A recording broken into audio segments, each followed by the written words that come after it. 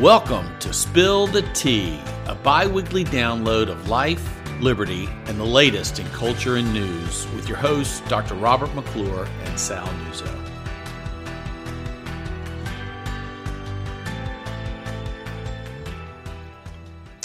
Hello and welcome to another edition of Spill the Tea. I'm Bob McClure, President and CEO of the James Madison Institute, and we have with us here today is Bill Maddox from the Marshall Center for Educational Options. Bill is sitting in for Sal, who's out. Welcome, Bill. Glad you're here. Hey, thanks. Always a pleasure.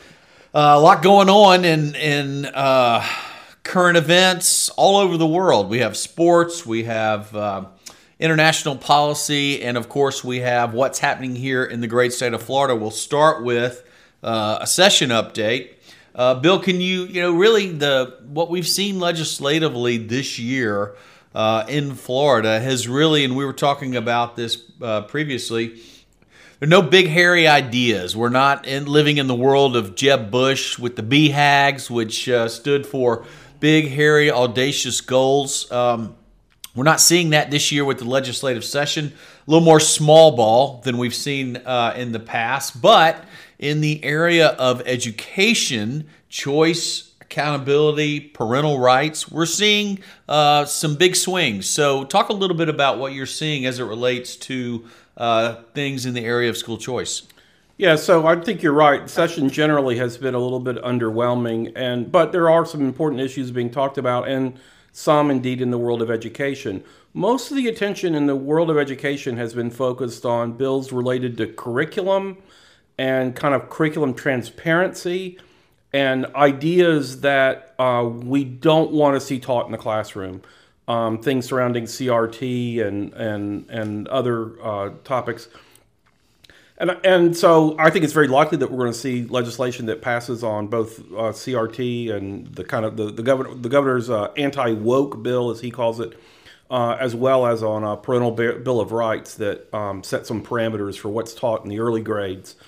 Talk about a little bit about that as it relates to CRT. So what you're saying is his anti-woke bill, and the left is trying to present this narrative as you can't say the word gay in public in schools, and that's not right. That's the wrong narrative. Talk a little bit about what exactly the governor and the legislature is trying to do there. Yeah, what the governor is simply trying to do is to have the content in the classroom reflect the teachings of Martin Luther King and the 1964 Civil Rights Act, and to say we don't want discrimination on the basis of race. We don't want kids being made to feel guilty about historical sins in our country if they happen to be of the wrong color or things of that nature. I think most of that, properly understood, appears very reasonable to Floridians throughout the state. And I think likewise on the parental bill of rights, the legislature is simply trying to say, look, during the early grades, K through 3, we don't want discussions about sexuality and gender identity and things of that nature. And I think most parents are relieved to hear that some issues that are just not age appropriate won't be introduced in the classroom. This, of course, has some people upset, and they've been, I think, very effective in kind of mischaracterizing the bill. But those have been the main sources of focus in the legislature. I think there'll be action on both of these fronts. And I think for people who are concerned about what other people's kids and their own kids are being taught, this is going to be satisfying. The reason why it's so important for us to continually beat the drum for school choice and to give priority to that is because the more that parents have the opportunity to choose what education they get, the more a lot of these controversial hot button issues fade in the background. So true. So that's why we really want to give emphasis to those things, because when parents have that choice, they usually choose things that I think you and I would say are good choices. They won't always do that, but at least we will have opportunities for people to give their kids the education they want to give their kids. And that, to me, is where kids are best served and where our kind of cultural discussion is best served. Right. And all of these issues that we're seeing at the parental level would really disperse if we had school choice where the money follows the child. Wouldn't you agree? Absolutely. Yeah. It's the single best. And what's fascinating is that, kind of separate and apart from the conversation taking place within our legislature, there's a really interesting conversation taking place among school choice advocates around the country about this very topic. And a lot of people have noticed just how animated many parents have become in other states about some of these hot button cultural issues, and they are concerned about curriculum.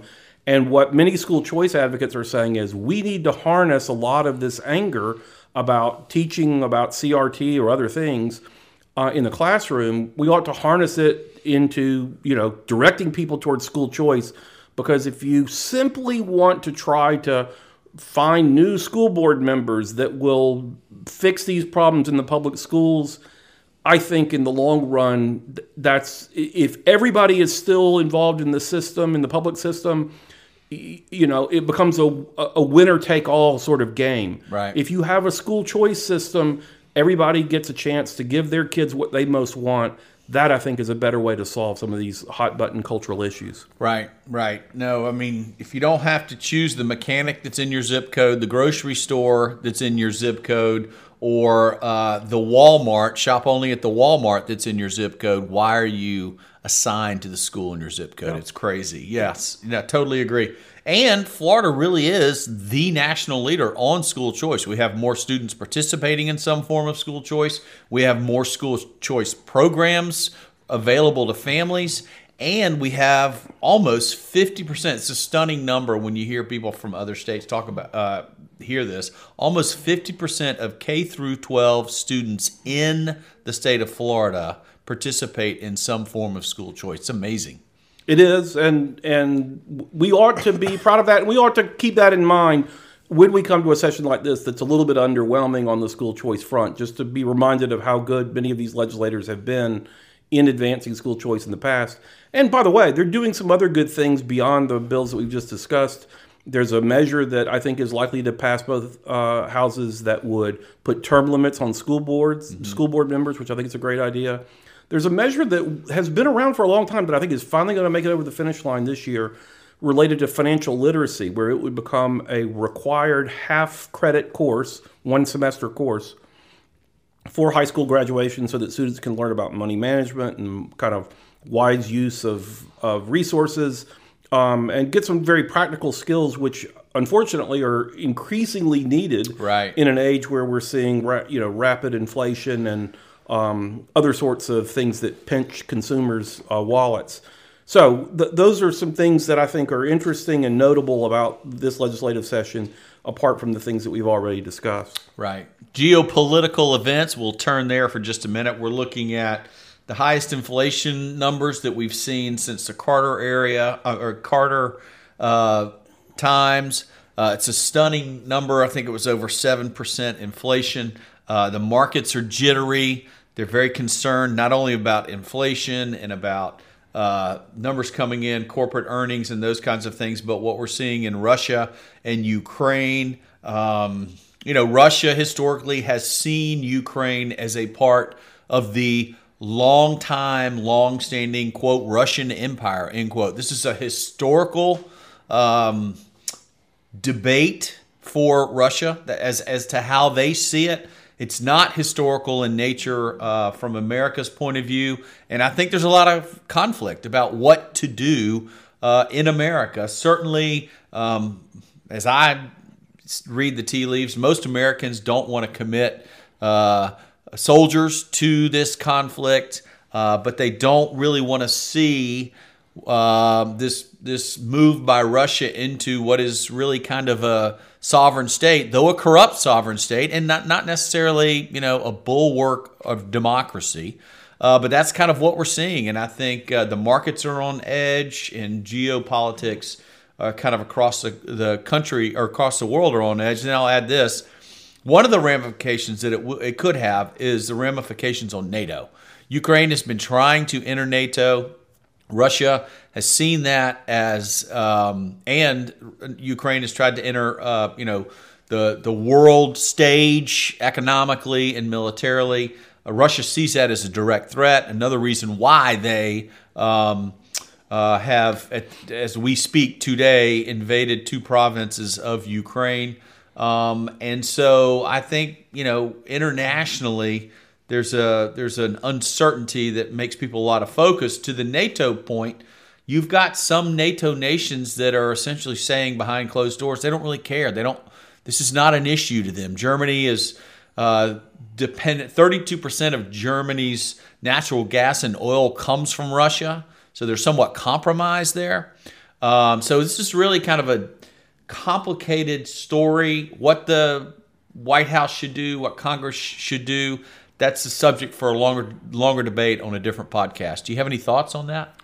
So I don't know certainly as much as most people about a lot of these things, but one thing that I could, and like you, I don't have a great enthusiasm for thinking about deploying American troops to go and fight for the Ukrainians or something like that. That doesn't appeal to me at all. I will say, though, that in my early days when I was in Washington back in the Reagan years, that whole idea of peace through strength and of having a strong commander-in-chief that other nations didn't want to mess with is a really effective thing. And I will note that someone pointed out to me that 3 of the last 4 presidents have on their watch seen Putin and the Russians invade neighboring territories, whether it was Georgia or Crimea or now Ukraine. Only one of our last 4 presidents was feared so much by the Russians, apparently, that they didn't go and play around with some of their neighbors. I won't identify who that is, but many of my progressive friends probably ought to remember that when they want to disparage certain leaders. Right. I'll say it. I mean, it was Donald Trump, who's the only president of the last 4 that Putin didn't directly challenge via territorial rights. I agree. So we'll see. It's going to be interesting to see what happens with NATO. I think there is one more component to this, and I think the backdrop to all of this stuff in Ukraine, the backdrop to it is the disastrous pullout of Afghanistan. I think Americans are still very upset about the way that was handled. I think the White House obviously was humiliated by the entire process, even though they've tried to wiggle their way out of it. And, who are you going to believe, me or your lying eyes kind of thing with Afghanistan. And I think that plays a role in terms of the potential bravado, for lack of a better term, on the part of the White House and the American people. The American people are, believe in their military. They believe in the might of the country itself, and so I think that plays a component. There's a component there to it as well. No question.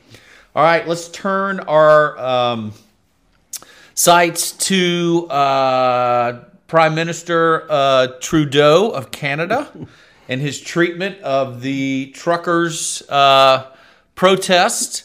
I think one word comes to mind, and that would be tyranny. We're seeing bank accounts frozen. We're seeing punitive punishments for a free and open protest. It's one thing to say, for example, as Reagan did with the air traffic controllers back in the 80s, you're fired, or come back to work or you're fired. That's one thing. But when it comes to and so he could have done that. There are a lot of different options he could have taken, but he has chosen to be kind of punitive in his punishment in Canada, backed up by elected officials in the Parliament in Canada. It's going to be really interesting to see what happens there. Yeah, this whole truckers' revolt has been fascinating to me, in part because of just some of the class elements at work here, because I always thought Marxism was about workers and kind of blue-collar people rising up against the man, so to speak. But what is so interesting to me is now with cultural Marxism on the march, the Marxists are now all represented by the woke elites who are wanting to fight back the blue-collar interests of those who just want to be able to do their jobs without being hassled by the government. It's a really interesting cultural moment, and I think revealing in ways that go beyond just mask mandates and things like that. There's a political undercurrent and cultural undercurrent to all of this that I think is really fascinating. It's in some ways consistent with the the disruption that Trump has provided in this country to both politics generally, the Republican Party, is consistent with the whole Brexit sort of impulse that we've seen in other countries in Europe, where a lot of everyday common people are saying, we don't believe that the leaders are on our side, that they are interested in looking out for us. And interestingly, it's the left that's on the side of the elites, not on the side of the working man. Yeah, I mean, it's interesting because 60 years ago, Neil Young constantly fought the man, and today he is the man. And it's just amazing how that has turned. I believe, whether you like Donald Trump or not, there's no doubt that he has turned politics, the demographic makeup of the parties, the class makeup of the parties, he's turned that on its head, and we're seeing that spread not only across the country, because we're seeing it clearly happen in America, but we're seeing it spread across the world. And I think that's the important part of this, is that a lot of times the left wants to kind of look at Trump and see it as just this personality cult. Right. And there's no question that he does have a strong personal following. But many of these forces are forces that he simply tapped into, that were already present, that have grown over time, and that extend well beyond our borders, and that are very much a reflection of blue-collar, ordinary people, a lot of middle-class folk feeling, hey, we don't trust the elites the way we once did. We are no longer convinced they're working for us and interested in helping us. And that, I think, is a really interesting cultural shift, and definitely has significant political implications. You contrast Trudeau with what's happening over in the UK and what Boris Johnson has done. And what I think is interesting is that Boris Johnson is now telling the citizens of Great Britain that they're going to have to live with COVID. And so they're lifting all of the restrictions. And, you think about where the UK was with COVID and the lockdowns for so long. They're now beginning to lift those restrictions. Of course, many people would argue it's political. We're seeing it happening in states across the country. Are they being driven by the science? Are they being driven by politics? My cynical nature would say the latter, not the former. But I don't know enough about the UK. I know Boris Johnson has had some issues politically by partying, for example, at number 10 Downing Street without masks while the rest of the country was in lockdown. But that is quite a contrast to what we've seen previously. And now they're beginning to open up their country and say, look, COVID's here. It's going to be here. You got to live with it.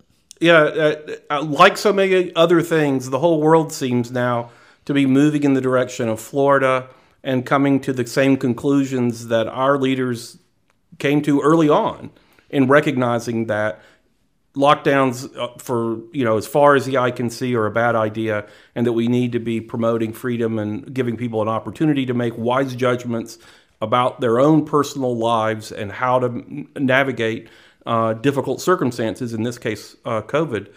And it's interesting to me that here, yet again, the rest of the world is seeing the light that Florida has seen long ago. And speaking of Florida, as we turn to the sports world, there are a number of fascinating stories here where Florida is again leading the way. Austin Cindric won the Daytona 500 at a photo finish with Bubba Wallace. Great theater, great sports theater, and it was incredibly popular this past weekend. We have no football now, unfortunately, for the next 6 months. And obviously, Major League Baseball is in a lockout. But really, there's a really fascinating Florida story, Bill, that I want you to share with our listeners that most people have probably not heard of. And I will call them the Bo Jackson sisters. Whatever you think about the Olympics, and the ratings have been horrible. Whatever you think about China hosting the Olympics, we can talk about that forever. There was an intriguing story where at the winter of Olympics, of all places, Florida is leading again because of the Bo Jackson sisters.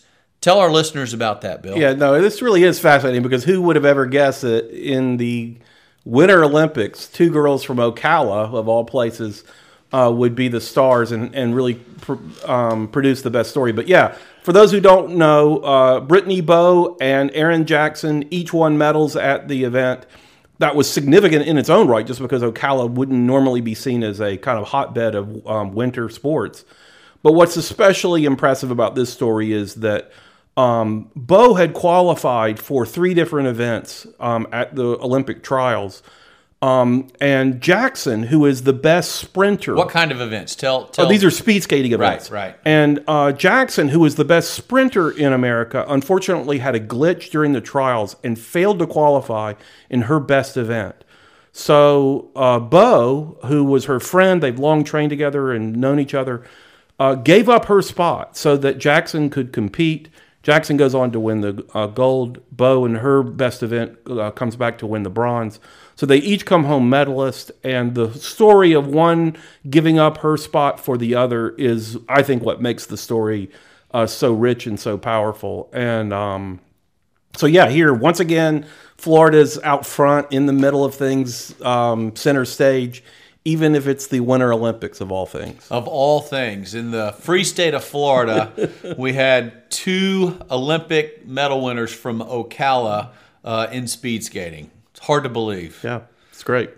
Bill, thanks for joining us today. Yep. Thanks to our listeners for tuning in to another edition of Spill the Tea, and we will talk to you again soon. Thank you. Thank you.